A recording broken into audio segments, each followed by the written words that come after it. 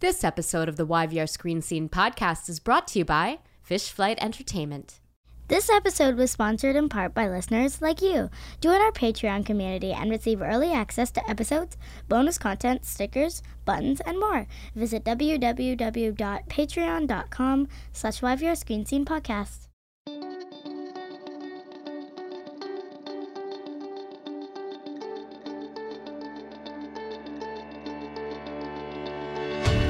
Welcome to the YVR Screen Scene podcast. I'm your host, Sabrina Furminger. My mission is to pull back the curtain on Vancouver's film and television industry and expose its beating heart, Indiana Jones and the Temple of Doom style, by getting deep and down and a little dirty with the actors and filmmakers and other talented artists who do the work. Capital T, capital W. Today, I am delighted to welcome Teach Grant to the YVR Screen Scene podcast. I've never interviewed Teach Grant before, which is rare, and I don't know how this has happened, that we haven't really spoken, but it's happened. But what I know about Teach comes entirely from his work, and his work indicates a commitment to grit and nuance and realism. Teach's lengthy and expanding filmography includes Van Helsing, Altered Carbon, Damnation, the Romeo section. I love how that's all like super not light fare at all. And the severely underrated and canceled way before its time Strange Empire, The 100, and Rush. My favorite Teach Grant role is that of Welder in Anna Valeen's atmospheric and incredibly creepy Once There Was a Winter, which reunited him with Romeo section co-star and friend of the podcast, Juan Redinger. Recently, he was seen inhabiting the role of psychopathic school and neighborhood bully Henry Bowers in It Chapter 2. So today, we're going to get to know Teach Grant. I'm going to get to know Teach Grant. We're going to figure out what makes him tick, and we're going to talk about horror. And specifically, what is this like stepping into an iconic horror franchise like It? Teach Grant. Hey. Welcome to the YVR Screen Scene studio. Thank you for having me. How have we not met before? We've met in passing. We've met in passing, but to sit down and to have a conversation, I think Danielle reached out to you during the release of Winter. Yeah. And your slate was full, and we were kind of Is this like a shaming movement? We were put on a back burner there, and I think it wasn't that you were put on the back burner. I spoke to Anna. You did. Anna. You did. And I don't necessarily mean back burner. I just meant that it was a contingency that if there was space, that it was something we would endeavor to make happen. Yeah, but I have so much love for Once There Was a Winter. It is actually, let's go right into it. It is one of my favorite films that because it's told through a female lens, and yet it doesn't pass the Bechdel test.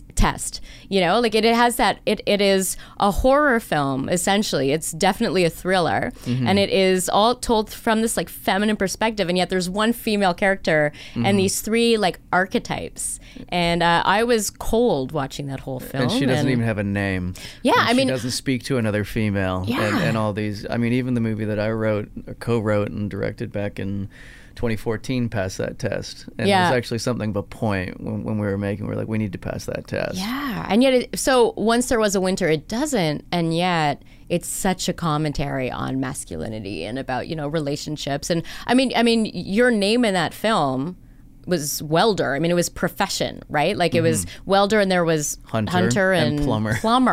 Yeah. I don't know where to start with you, Teach, because I'm so familiar with your work, but I don't know you at all. And most of the people who come into the studio I know pretty well. Well, why don't we go back, and awesome. And then we can make our way towards. I love it. So there's a narrative arc there. Okay, so we're going to get into the Wayback Machine. You can use your time travel vehicle of choice. We can do the TARDIS. We can do the DeLorean. I'm a flux capacitor kind of guy. Okay, you're a flux capacitor. Yeah, that's pretty much the vehicle of choice. So we're going to go back in time. Where were you a little kid? I grew up in North York, which is in the GTA. Mel Lastman Square. I'm familiar with North York. I'm familiar with. So we're going to Yonge and Finch. Where are we going? So we're Don Mills, York Mills. I grew up in a low-income building that overlooked the 401. So near and Fairview? The DVP. I used to be an usher at the Fairview Mall Theater. No way! Yeah. I saw films at the Fairview Mall Theater. Oh my God! Are you from, or you just had been there? I spent my teen years in the GTA. My family, like for my teen years, I lived in Newmarket. Okay. So I mean, that entire corridor, and it was before the Shepherd Line opened as well. But yeah, I'm familiar. Okay, so we're going to the GTA, everybody, and we're gonna go and meet 8-year-old Teach Grant. What kid is opening the door? What kind of kid? What was he into? Wow, I mean, at 8 years old, he was, we were all growing up in kind of like a hangover to that sort of macho 70s kind of male patriarchy where things were really hunting and fishing with my dad and hit him hard, hit him low, be the strongest, fastest, best kind of athlete that you could be, and sort of winning was the currency of the day. Sounds exhausting. So for that, I mean, it really was just a little kid trying to impress his dad on a field, on the ice, sort of in any way that he could. As well, growing up in this awesome kind of multicultural sandlot, with a latchkey and a BMX, and going back to that day, just looking at the childhood we were able to have and sort of those freedoms, and it was it was at last light that hide and seek ended. And it's like Stand By Me near the DVP. 100%, and every day it was a different sport, and like all my friends, it was white, Jamaican, Trinidadian, Guyanese, Puerto Rican, South Asian, and it was just this massive bubble of kids. Because kids are kids are kids. Our kids, and the world hadn't started whispering in our ears yet, to point out the differences. And, this is a time before girls even, became girls. Yeah. So looking back to those moments, I mean, there wasn't a whole lot of resources going around, and most of us had, never met our dads or didn't know who our dads were. Or, they had just left, and, a lot of single moms. And but a good core group of kids that even till now, as we communicate online, despite difficult times, have nothing but positive feelings, about the way we interacted as kids. So, did you come from creative, artistic performers, or what? No. Who did you come from, and how did this happen? Moving forward into my teen years, or at 12, I started doing plays. And not at that point didn't really quite get it or realize what I was getting out of it. And I did some voiceover work at Owl TV, if you remember what Owl TV was. And they would show an elephant would walk into a zoo enclosure, and then a child would narrate what was going on. That's so good. I mean, I had a subscription to Chickadee and Owl magazines. Okay, well then that was in our public school library as well. And I remember on this one occasion, it was the last time I went, I was doing this voiceover, and then a producer walked into the booth, and I don't think she realized that I could hear what they were saying in there. And I was maybe 12 and a half years old, and she said, "Oh my God, he sounds just like a little girl." Oh no. And that was the last time I went. And oddly, when you're a 12-year-old boy, you do not want to hear that. You don't want to hear that. And oddly, looking back at that was down in Queens Quay, was a studio. And at 12 years old, I was taking a bus and a subway all the way, unescorted, just things you couldn't see nowadays. So moving forward into high school, I was skateboarding, and I thought skateboarding was where I was going to go. I was a vert skater, and playing a lot of hockey. And so everything was sports. sitting around the dinner table in my family, not really an artistic family, although my parents did like, to see the kids drawing, doing that kind of thing. Yeah. But emotional expression wasn't super welcome at the dinner table, if we even ate at the dinner table. Come from a pretty blue-collar cut. So our toils and trials of discovering our humanity as teenagers and our emotional issues weren't really embraced by the family. So you're a little bit left alone with it, and they only had so much patience for it. Yeah. So when I discovered theater in high school, I was like, okay, and my theater teacher ended up being somewhat of a mentor. Coming from a hyper-masculine sort of upbringing to having this very overtly gay high school drama teacher was a bit of an eye-opener, because it suddenly asked me to see things a little bit differently, to kind of open up and experience my world in a different way. Yeah. And he'd kind of show me that I could experience my own angst and my emotions from within a character. And I could sort of secretly have this exercise. So when I discovered that, it became an outlet for me, and some That must have been so freeing. 100%. And so when I got to do that on stage, I was like, okay, this is what it's going to be. Yeah. So at what point then did you articulate, I want to be an actor, I'm going to pursue this life? And what kind of conversation was that with your, because I have blue collar family too. It's not the easiest conversation to have with people who just don't understand. I didn't even tell life. my parents first. Do they know now? Yeah. I actually told Mr. Stanbury, who was my high school drama teacher, and I'd also been building all the sets for the high school from my junior year. Oh, so cool. Yeah, I had background in carpentry from skateboarding. I'd built skate parks. Transferable skills, yeah. 15, and I told him, I was like, I want to get an agent, and I want to get headshots, and I want to be an actor. And he said to me, I think you should be a carpenter. And looking back, I did. And I became a full trades guy and a carpenter, and I had a contracting business.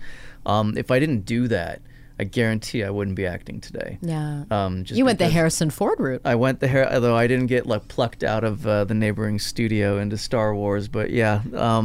Yeah, well, yeah. That's, but, not everybody does that. That's Harrison Ford's story. But you know what? What a great background, though, to have. It kept me in the game. Yeah. And it kept me through the feast and the famine, and then also just having something to focus on and apply myself to daily, so that when my wife and I bought our own place, I was actually able to gut it and renovate it, and which was a good time for us. A lot of friction, because she's an interior designer by trade. Oh my God! Yeah, it was like one of those TV shows. Wow. Yeah. Why did you have cameras following you? No. Oh my God! No, and you could have sold that to HGTV. I would watch that.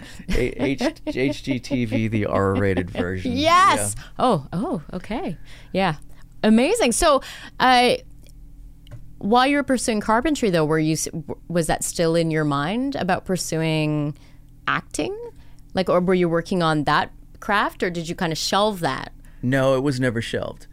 It was a means to an end. I quickly realized that serving and bartending and, the bucket of name tags that I'd collected over the years just wasn't going to be it. Carpentry gave me a sense of satisfaction and pride. Yeah. And also occupied my mind enough in order for it to fulfill me, in a sense, when, acting was lean or it wasn't really working out. But because I was self-employed, it also gave me the freedom to get off work when I needed to learn lines, or even, for auditions and furthermore, for bookings. So it became a really good companion piece. Hard on the body, for sure. And then, as you can imagine, when all these HGTV shows came out and people got to look into sort of the behind the scenes of how much things should cost and process, it became very difficult to please people with the amount of money that they had. And so it became actually a really frustrating process. And then also it got a little bit stressful, especially when I became more successful in acting, that I had a hard time balancing both things. And so I started restricting it to friends and favors. And then 2011, 2012, I basically just phased it out professionally. And now it's become kind of like my art, if you will. Like I like making installation pieces for the house or a nice piece of furniture. Or my wife and I bought a 1978 17-foot bowler a year and a half ago, and so we gutted that, and that's kind of our hotel on wheels. And oh, wow. That's what I stay in when I go down to LA. I drag it down and I stay in an RV park in Van Nuys, and it's sort of like Lethal Weapon, just not as scenic. Wow, there's so much to unpack there. I'm going to leave it packed for now. All right. Because I'm curious though about your first foray. Foray works. Your entry into the film and television biz, because we've talked about, what your high school theater teacher was able to do for you and this kind of the passion that it unlocked. But how did you get into this biz specifically? And like, what were some of your first reactions to, because this is kind of, an insane world in and of itself, right? Yeah, I mean, 100%. And it's different than theater. Well, yeah, and it was actually through theater out here. I'd gone up to the University of Ottawa from Toronto to enroll in the drama program, and it just wasn't working. I didn't even know that U of O had a drama program. Yeah. I spent a lot of time in Ottawa. Oh, did you? I went to both Carleton and Ottawa U. And you went to Carleton? My mom did journalism at Carleton. Oh, wow. I went to Queens. Okay. So we hung out in Ottawa a lot. Yeah. And Hull. And yeah, we went to Hull and we went to Montreal for the weekends. Yeah, Crescent Street, St. Catharines, good times. And I was doing Sock and Buskin Theater Company at Carleton University. Okay. And then at Ottawa U, the program was just so rigid, and we were doing our production, and they had me playing like a 65-year-old magistrate, and I was an extremely youthful 19. Yeah. And it just felt so bizarre. Like I felt it'd be more appropriate for me to have been doing The Outsiders at that age, and they're giving me a character model of Jacques Parizeau. Yeah. And it just, I wasn't getting what I wanted out of it, and so I made a very quick decision. I just dropped out.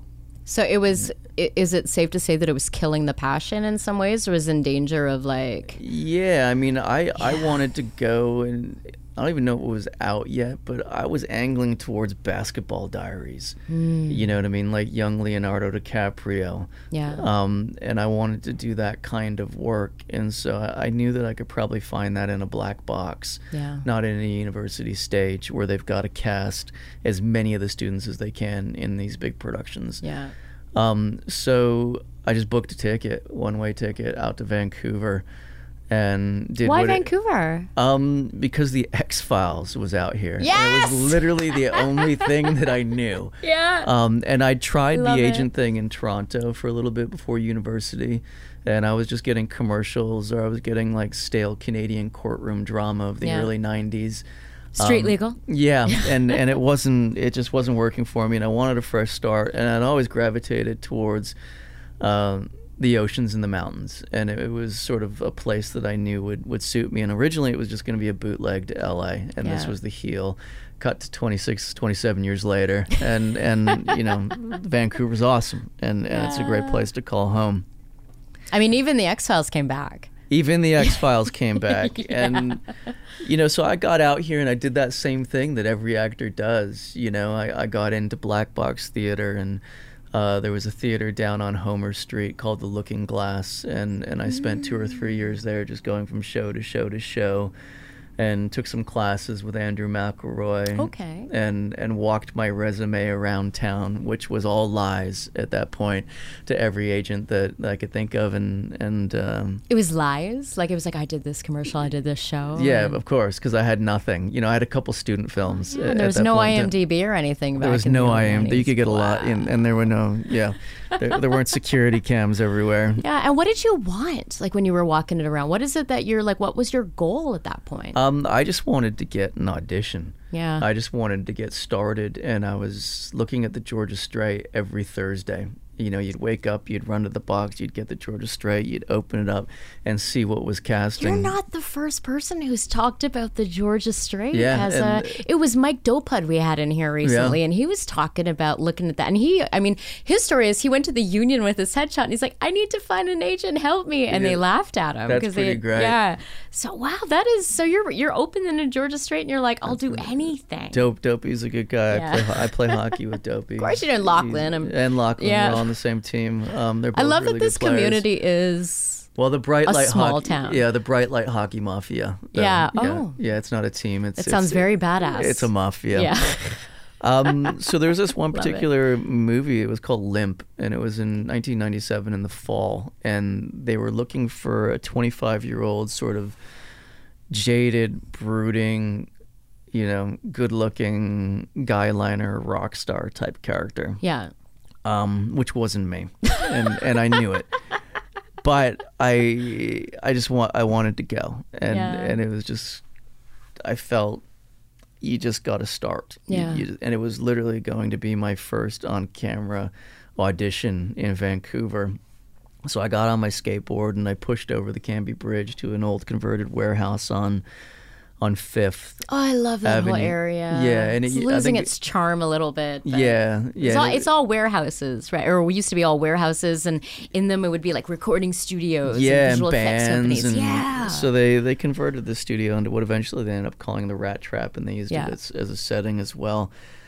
And I was rolling down 5th, and I just saw this massive line coming out of this studio, and it was over a block long, and it was one of those moments where you just kind of kick up the tail and lean on your skateboard for a second and start considering if you're actually going to do it. Because some of these people had the long jet black hair and they looked the part. Yeah. And you're young and you're nervous and you're kind of starting to question. And so something, I don't know why, I just got back on my skateboard and rolled up and joined the back of the line and kind of stood there with my hands in my pockets. And 10 minutes later, a couple producers come out and they're walking past the line, and then they walk up straight to me and they're like, so the director saw you out the window, and we don't see you as the Matt character, as the brooding rock star, but there is a really kind of sweet, insecure, kind of younger guy in this group, in the band. He's not in the band, but it's a band of skateboarders, and you can call him a nerd if you want in the group, and he'd like to read you for that. So I went in and read, and cut to a callback the following week, and then so it was an independent film called Limp, and it featured Michael Hutchence.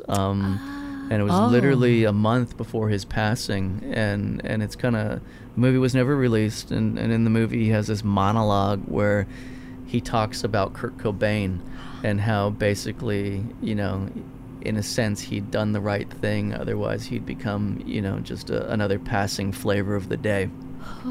So it's kind of has this dark projection to it.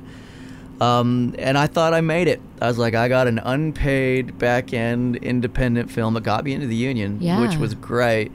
But I was designing logos, and I used to have a clothing company back in the late 90s as well. And you're really hustling back in the day. My early experiences with that was with NFA. Do you remember that snowboarding line? Mm-hmm. Yeah, I used to do all their T-shirts and all their artwork. Oh my god! I was a teenager in the 90s, so right. So yeah, we all had that unfortunate cut of pant. Yes, we did. And I quit. Yeah. To get involved in this movie, and I ended up losing my apartment. I ended up living in the studio, which only had like a makeshift shower that the Rat Trap? In the Rat Trap. And it only had cold water in this makeshift shower, and then I would sleep under the accountant's desk every night because she had a ceramic heater, and she would always come in the morning. She's like, "Teach, you can't sleep under my desk." And that was I was just so happy to be working that I thought it's never gonna stop. Yeah. Wow. I mean, that really also tells me that this was your calling. Like that you were where you're literally living in a place called the Rat Trap. you know, Well, but because you were doing something that you love so much, you were so happy. The experience of being on camera, though, the first time, what was that like? You know, and did it meet whatever, because it seems like your expectations were high. Yeah, I mean, for me, it was another reason why theater didn't really, especially large-scale production stuff, is it always felt so broad to me.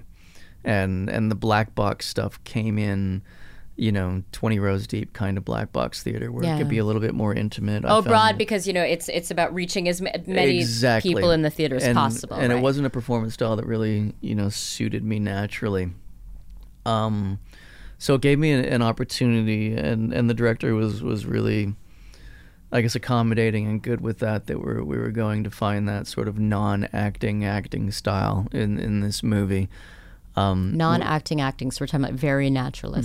Very naturalistic, which I guess is the show that essentially brought me out here, was to try and get on the X-Files, and in a sense they kind of broke that mold, if you will. So it gave me a chance to experiment with the process in a way that it felt natural to me and point my nose in a direction that I thought felt right. Yeah. So when it premiered at the Dublin International Film Festival in 2000, and I went over there, and it's another one of those, it's kind of funny looking back, but at the time it was like a hard, cold slap of reality when you fly to the other side of the pond and you go to this film festival and you have a couple of gin and tonics in advance in order to quell your nerves, and the cast's all there, and you go into the theater and it's, you know, 6 or 7 people from production and like literally 9 paying guests in an empty theater. But it was just one of those moments where I sat down and I watched, and you know, there were thumbs up, thumb down, thumb sideways in my personal review of what I was doing. But at the end of the day, I was able to sit there and go, you're doing it. Yeah. And you can do it.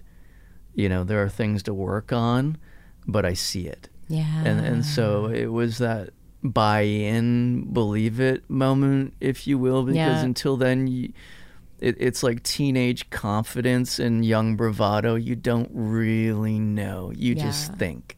And so that was a no moment, I guess. Yeah. So when was the first time? So that was the experience of seeing yourself up there and doing that. Yeah. Doing that. But what was the first role, or some of the first roles where you felt like, I'm doing the work that I'm supposed to be doing? Like, this is a character that I love. This is a project that I love. Because like the way that I think that success kind of works, right, or enjoyment of a career is like it's a progression. It's an evolution. You're not constantly looking for the same thing. You're looking for deeper and more entrenched. So what were some of those those characters that really grabbed you? Yeah, there's a character named Conrad Dean in Devour. And I think that was the first time that I really got to swing the bat the way that I want to, and it's horror again, and it had sort of enough conflict, you know, it was young college sort of conflict, and it's horror, and we've only got so much time for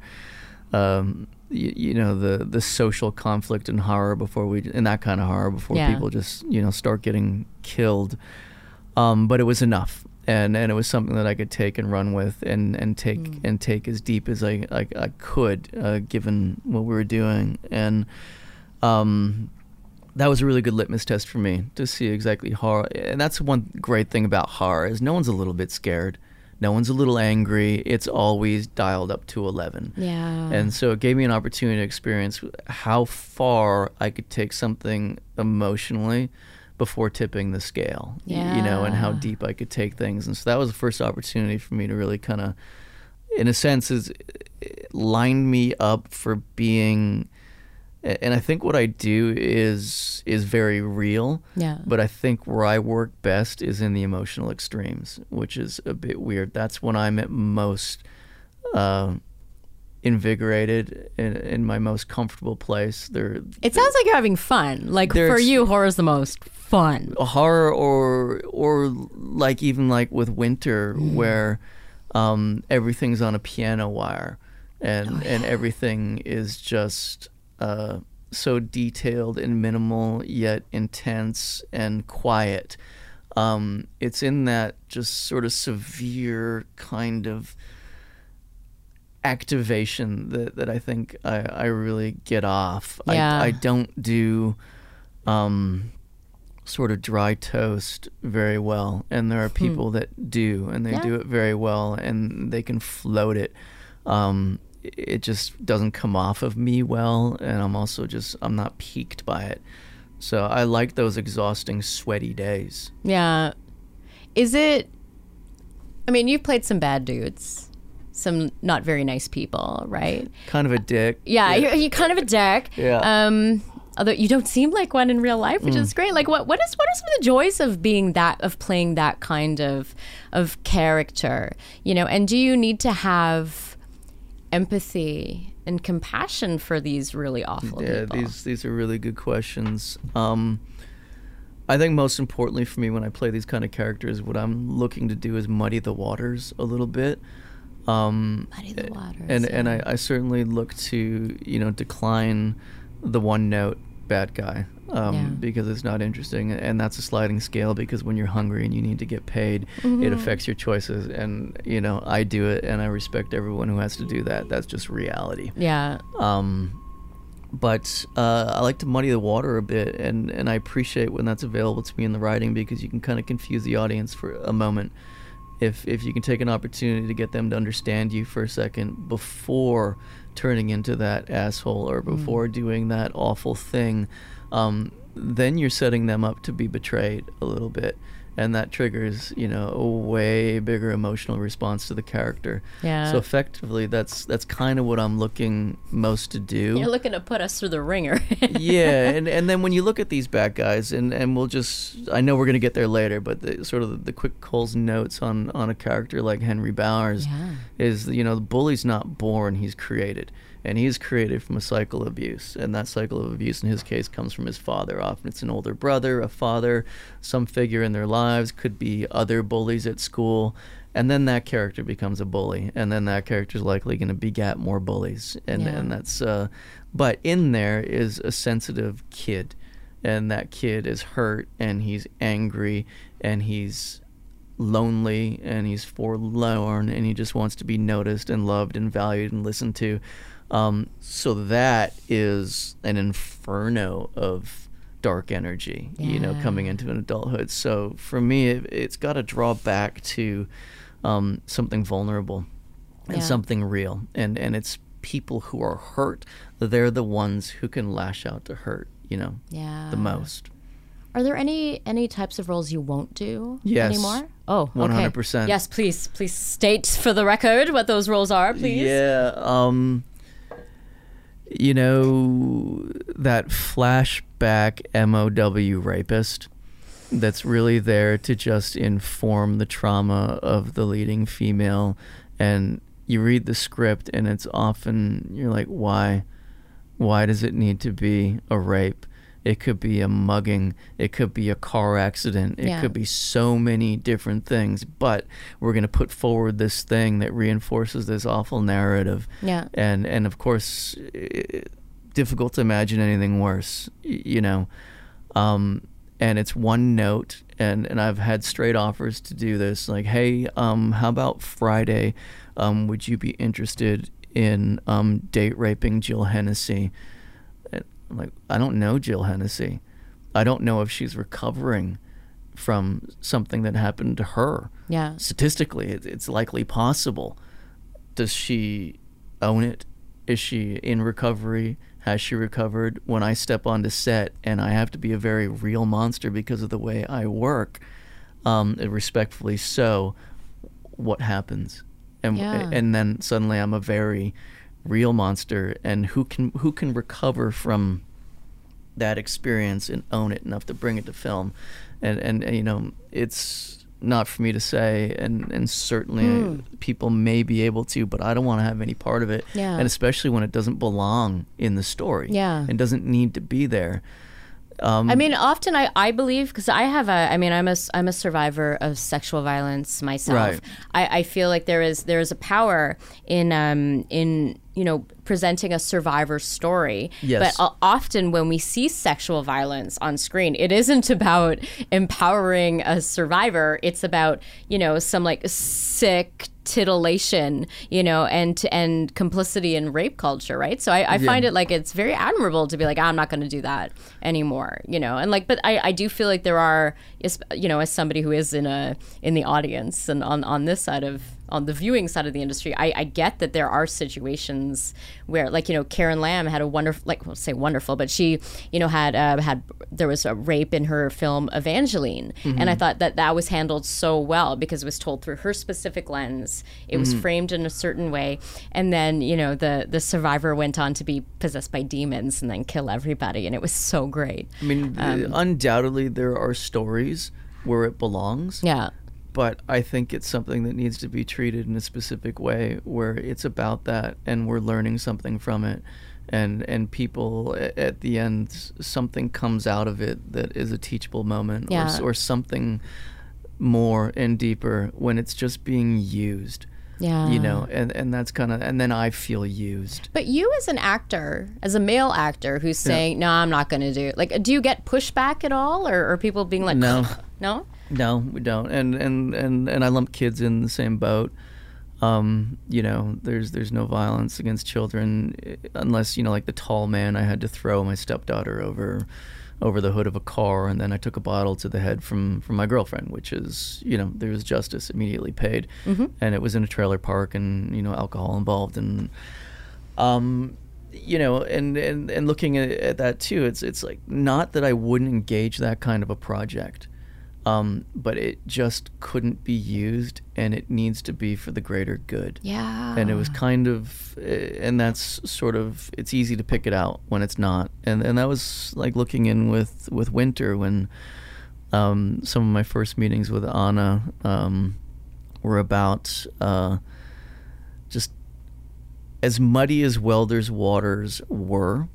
I wanted him to be a character that still had a moral compass. Yeah. And when we first, those early drafts, it kind of read more like he was in on it. Yeah. And then I'm like, we have to have some kind of contrast.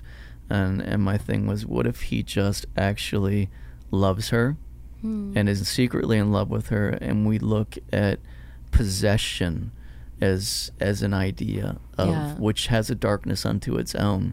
Yeah. It's not like you have to play the hero, No. Well, and there's so many things opposing him to even be able to do that in that environment.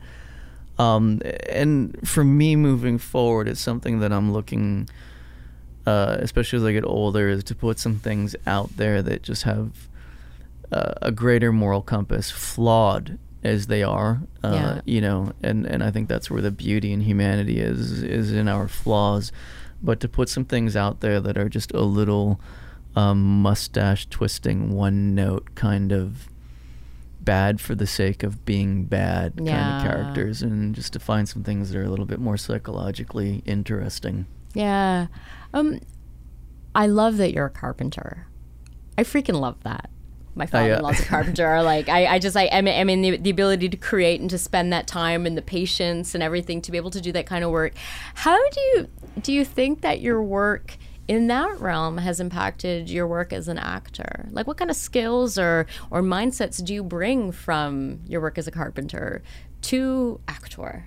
Wow, that's interesting. I never really thought of that. I think firstly it would be an appreciation. I've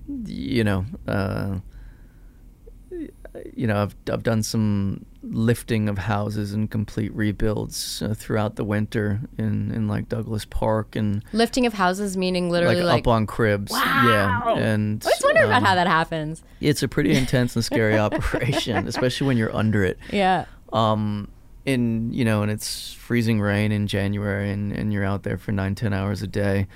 The appreciation, I think, that those moments or some of these other jobs that certainly paid less has given me the times that just getting to do what we get to do and to get paid to do that.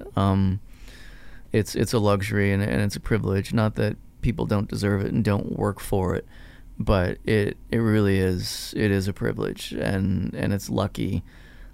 to just still be in the conversation 22 years later. Hashtag blessed makes me want to throw up in my own mouth, but more of a joke than anything. You are hashtag blessed. Yeah. Hey, we gotta stay hip for the youngins who are listening, right? I'm having a hard time keeping up. I have to Google acronyms twice a week. Yeah. Like people write something up, TBH. I'm like, and I Google, and yeah. I mean, I have the luxury of having an 8-year-old who is Right. constantly telling me, one, what's hip, and two, how I am not hip at all. Isn't it amazing culturally if you look at how the inner world has actually changed the English language, and how like we actually speak in buzzwords now, and then these trends will last for 3 or 4 months, and then they're replaced by new buzzwords. And I mean, I guess pop culture had that influence on us before. Yeah. You It know. just seems accelerated now. 100%. Yeah. I want to take a minute to talk about one of my favorite personalities who haunts this neighborhood, which is Chris Haddock, who you have had the opportunity to work with on at least 2 different projects, I thought right? you were going to say Opera Man. Okay, well, tell me about Opera Man. I have no stories. Opera Man but- haunts Kitsilano. No, like, because I love the work that you did on Romeo Section. I know I said that that Strange Empire was vastly underrated and canceled before its time, but so was Romeo Section. Isn't that just a Canadian tale? It's a West Coast Canadian Canadian right tale, there. absolutely. Can you talk to me though about the special magic of Chris Haddock? Somebody's worked with him on 2 incredibly underrated projects, Intelligence and Romeo Section. And Da Vinci's. And Da Vinci's. Which got it actually, had a run. That had a run. That was the one. And Juan and I actually met on Winter. Yeah. Professionally. We'd known each other for 15 years. We did Winter first, then Romeo, which was actually quite interesting. It was just so I got the timeline. Yeah, it was just in the way that they came out. I guess it's the way that I watched them then. Haddock, Chris Haddock has always kind of represented the bar to me. It was sort of the pat on the back or the feather in the cap was just getting into a Chris Haddock show, and doing work that got through Chris Haddock's bullshit meter. Was kind of Chris Haddock has a well-developed bullshit meter. and it's just like how he likes it. Quiet, rooted, grounded, real, no affectations, no bullshit, give it to me straight, no ice, kind of just straight.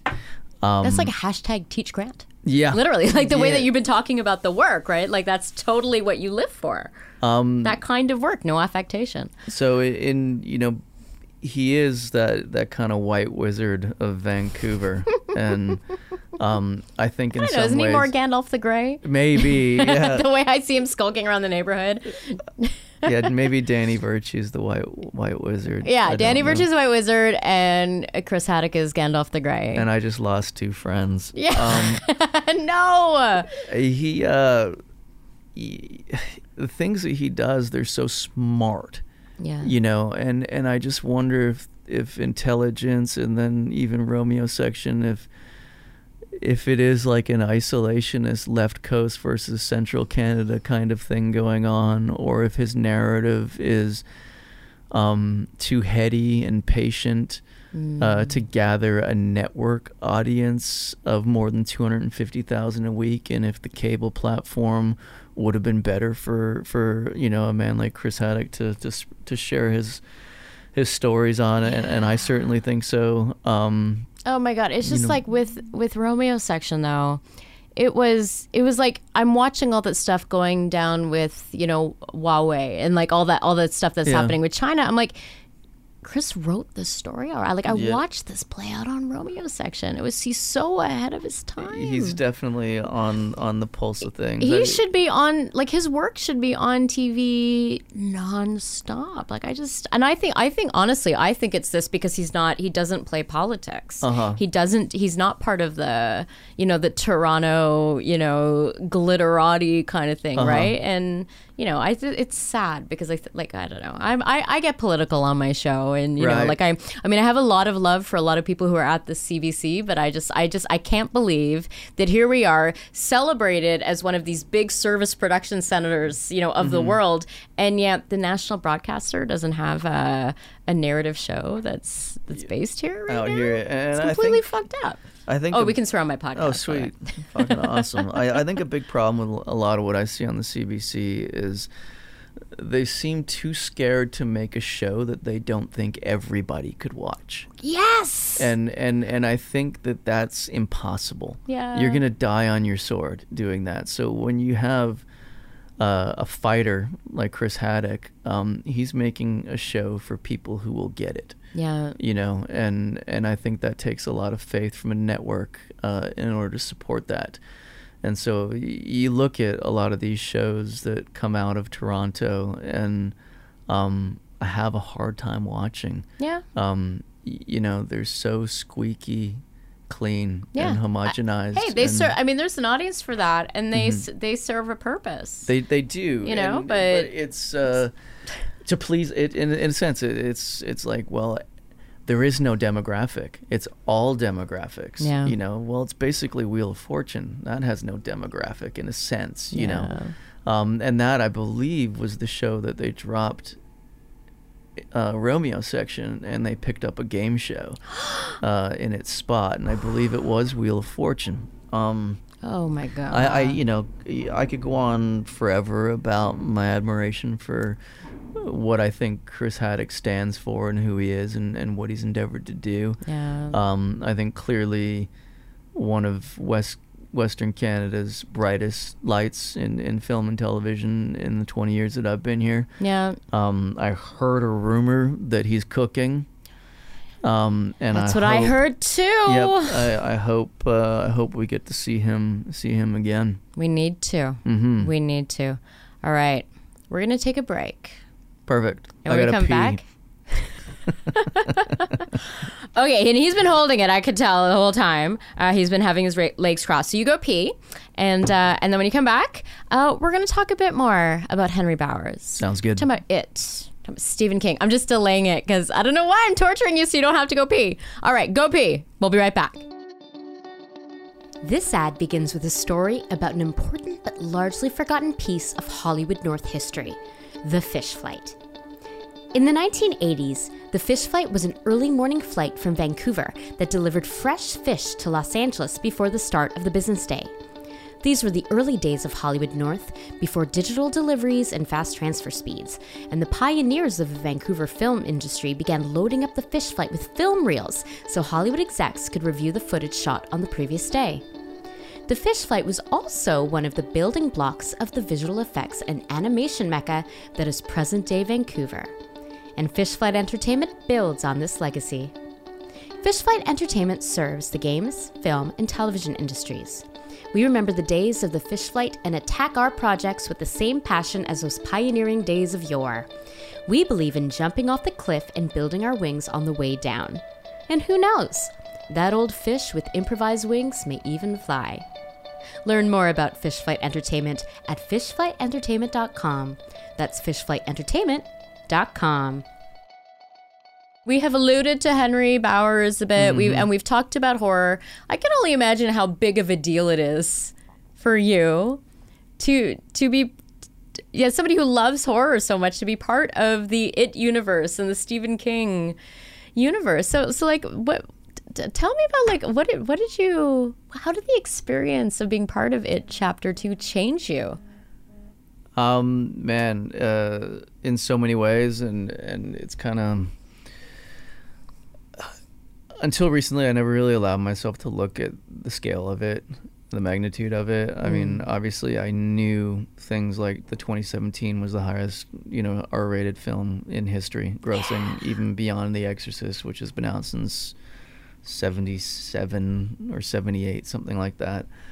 So, I mean, I knew it was big, but I didn't really allow myself to think too much about it, in pre-production and prep, nor in shooting, or even in the aftermath, because I just felt like I'd be knocked off balance, that I'd be derailed by it. And I typically approach everything up here, and it's kind of like the 604 line of defense. I kind of call it in my head, where it's like I'm not taking a knee in order to make somebody else look good. I'm representing not just myself but the community of actors here. So if I'm stepping foot on set, then I'm bringing everything that I have to it. Yeah. And so that was kind of the same approach moving into it. You walk into the read-through and James McAvoy jumps out of his chair and extends his hands, and Jessica Chastain is up next, and Bill Hader's up next, and there's a moment there where you have to tell yourself, I'm one of them, and I deserve to be here, and I'm just gonna swing the bat and approach the work that doesn't really make itself aware of the size of the stage, or how big that particular game is. It's just a game, and to go and play your game in there. So, does it feel different though? Because I know that It Chapter 2 probably had a little bit more money than Winter had, like when you're working, and like does that, when you are there and you're there to inhabit that character, and yet there's that kind of backing and money and legacy and stuff involved, does it change the work? 100%. You're shooting a page and a half a day. You know what I mean? Or maybe 2 pages. And then if it's a 3-page scene, of course, you're getting into that. And you've got a director that just wants to play. And the best thing about Andy was showing up, having no plans. Even with that much money and pressure and everything involved, the director wanted to play. He wanted to play. I love that. And there would be 8 different versions of everything. And I kind of recognized what Henry Bowers was in that movie, and he kind of needed to be a bit of a swing character, and so the director could bring it into post and be like, this is the Henry Bowers we need, and he would have it. So we were doing things so many different ways, and I didn't really have an idea of what it would be in the end, because usually you're playing your trajectory, your arc. That was going to be up to him in post, and that was a leap of faith for me, just choosing to trust Andy Muschietti, which he's a creative genius, that guy. He's just amazing to work with. So it didn't matter if you were an hour 10 of a 12-hour day. If he came up with something, we would go with it. If I came up with something, we would go with it. And it wasn't like you cemented it in blocking in hour 1. It just continued to grow and shape and develop. And he had, if he wanted to make the camera do a backflip, he had the gimbal to do it. Wow. And he, he had all the bells and the whistles and the toys, and he would set things up to do, and it would be like, I don't know if this is going to work, but I want to try it. And so there was an hour and a half dedicated to something that we knew may not work, but we were going to try it. And he would continue to do that throughout shooting. So the sense of economy is different. Yeah. We can afford to take some risks. We can afford to play. We can afford to experiment. $70 million, That's amazing. But, with the Chapter 2, they've crossed $1 billion for the franchise. So they could afford it. It's changed. It's opened doors is one thing that has changed. So casting directors around the United States are answering emails and picking up the phone, and we're getting opportunities to put our hat in the ring for some things that I'd like to get, be a part of moving forward. Some things that I just wouldn't have had a realistic chance at before. Yeah. I'm papered, so I'm legal to work in the United States for the next 3 years. So I'll be spending a lot more time in my trailer down there. Yeah. But, ultimately it's what's changed is that I just feel like there's more. And I felt for a while there that I was kind of hitting my head off the ceiling, that I wasn't going to break into that transformative project that really put my name on that list. Yeah. You know what I mean? To get on even if I'm 12 deep on a producer's list, but to at least just, show up on the list. Just to be on these lists. So a little bit of that, and I think my family thinks I'm rich now. Oh no! There's a few emails that I'm getting. I'm Yeah. like, where are you going here? Yeah. But it was my first SAG project, so that also changed. That was interesting. Yeah. So I'm gonna learn what SAG residuals look like, what that's all about. But in terms of like, I don't feel different as an actor. Yeah. I feel encouraged is about it, and I feel like it was another one of those projects where I got to go deep, and I got to deliver something that was gritty and textured and psychologically complex, with more people. So I felt for the first time, in a sense, like when it was all done and I'd gone to the premiere, it just kind of dawned on me how many people are actually going to see this. Yeah. And that's kind of a cool feeling. Well, I'm very happy that you came here and spoke with me today. Thanks. I'm not an asshole. No, you're not. He is not an asshole. You're not an asshole. This was for our first interview, official interview. This was absolutely delightful. Please come back anytime. Will do. Unlike that other podcaster, I will remember your name. But now it's neat to have the backstory for all the work of yours that I have enjoyed over the years. Teach Grant, where can our listeners find you on the social media? I'm getting off Facebook.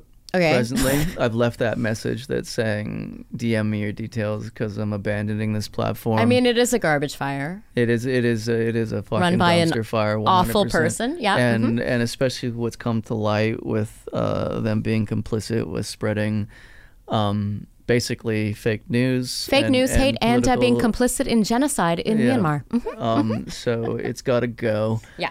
And also, I mean, are we on a time crunch here? Because there's a thought that I have with We are not on a time with crunch. Facebook, and the reason why I didn't sign up till like 2012 or 2011.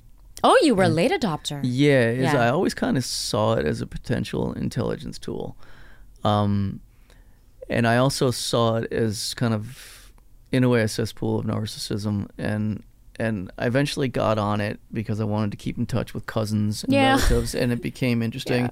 Then next thing you know, you've got this window into people, and it was a window that I just kind of felt I shouldn't be having. Yeah. Because some people had an online persona that I didn't recognize, Yeah. like playing a fantasy version. Well, because it's of all themselves. curated, right? It's not Yeah. even about like how they are. It's how they want people to see them, and then Yeah. you get insight from that, and it Yeah. can be super jarring. Yeah. Jarring, and you stop liking the flesh and blood person because of this electronic version of themselves, or you get a look into their politic or their humanities.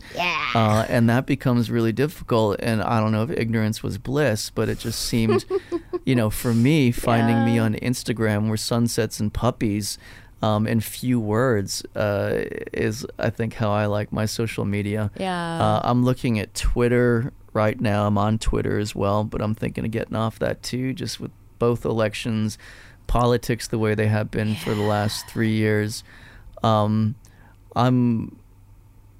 I feel like, and were you in Ottawa in the mid-90s at all?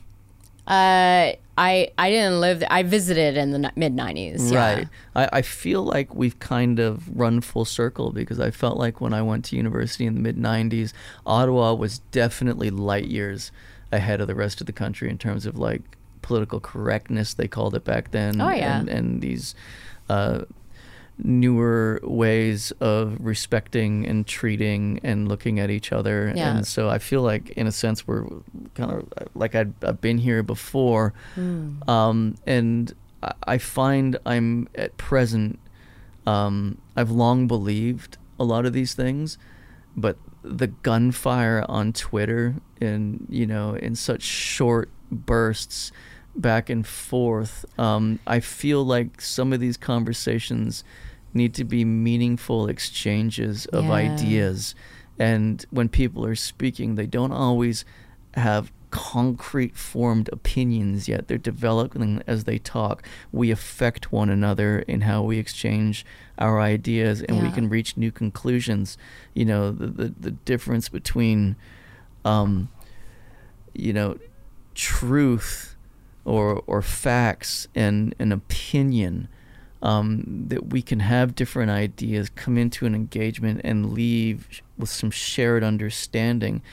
Twitter is just mic drop, and it just Oh yeah, it's just, like it it's drives me nuts. slogans and people. I had somebody comment on something I posted recently that they didn't follow me. It was like, you clearly don't have any understanding about what it means to be a person of color or diversity. I'm like, okay, I like, you don't know me. Yeah. You have no idea what my life is, and I got really like huffy. I'm like, wait a second, like it doesn't matter. Right. It sucks that they felt that they could comment on that way, but it's like, they don't know me, and it's ridiculous, you know. And I could get into this and like engage with them in that way and yell and argue, but it's not going to serve any purpose, you know. Yeah, I mean, it's exhausting, but I like it too, because when I was like stranded in Europe in the summertime. You know, and I ended up in the English countryside, and I didn't know when I was ever going to come home. Like I went back to Twitter and Instagram, and I felt connected to my community. Well, you could check the weather in Vancouver. Check for the sure, weather, just a on. reminder that my life was. It extended beyond the hospital corridor that I was in the English countryside. So I mean, I like just to be in charge of my own interactions with social media. Yeah, I mean, Yeah. I need to recurate my Twitter, I think, in order to set it up so that it's not such an angry place. Yeah. Instagram for me, it's just all skateboarding, surfers, professional photographers, and dogs. Yeah. And before we leave today, I love to give shout outs to the pets in our lives. Oh, yeah. So, because I'm assuming you're going to listen to this at some point, and your dogs are going to be there. So, Likely. Yeah. So tell us about your dogs before you go. I have a little Mexi rescue from Sayulita that I picked up in 2014. She has a mohawk. She's cooler than all people. Yeah, her name is Chica. My wife likes to dress her up in a jean jacket with like punk patches all over Very it. nice. It's important to accessorize. Yeah. Hi, Chica. And she colored Chica's mohawk pink once, which I wasn't a fan of because it was only food coloring. That's awesome. I'm not big on dyeing dogs. But I live for that Instagram content, however. She looked rad. And then I've got Shasta. Hi, Shasta. Yeah, she's a year and a half old, and she's a very white yellow lab, and I've only ever had black labs. Yeah. And my wardrobe, my hardwood floors, my truck, everything was curated towards a black dog. Yeah. And this white dog is everywhere. My Yes. Roomba's tired. Like if I open my fucking front door, Roomba would just keep going. Like Roomba would be way down the street and wouldn't turn back. Oh, poor Roomba. Yeah. Oh, and black labs, I mean, I grew up with them. They're the best. They're the smartest. They're the most loyal. But you know what? We don't rescue dogs. Dogs rescue us. So you're Shasta and Chica. It's doesn't matter what color they are. No. They've rescued you. Yeah. And they don't give a shit about my they don't dark colored wardrobe. Yeah, and frankly, that is what lint rollers are for. Okay, so did you say, so we can find you on Twitter? Twitter, Okay. Instagram, and Facebook for like 9 more days. Okay. Yeah. Okay, and we will put links to all of those in the episode footnotes. And to our listeners, thank you so much for spending this time with us today. Please like and subscribe, and if you are so inclined, leave us a review. Those help us find even more listeners. You can find us at www.yvrscreenscene.com. You can follow us on Twitter and Facebook and Instagram at YVR Screen Scene. The YVR Screen Scene podcast is hosted and executive produced by me, Sabrina Furminger, and is produced and edited by Simon Furminger. We give special thanks to Tyson Braddock and Paul Furminger. We're Family Business for technical support, and Dane Davalay for the original music. YVR Screen Scene is a division of Fish Flight Entertainment. Join us next time for another deep dive into Vancouver's dynamic film and television scene. And cut!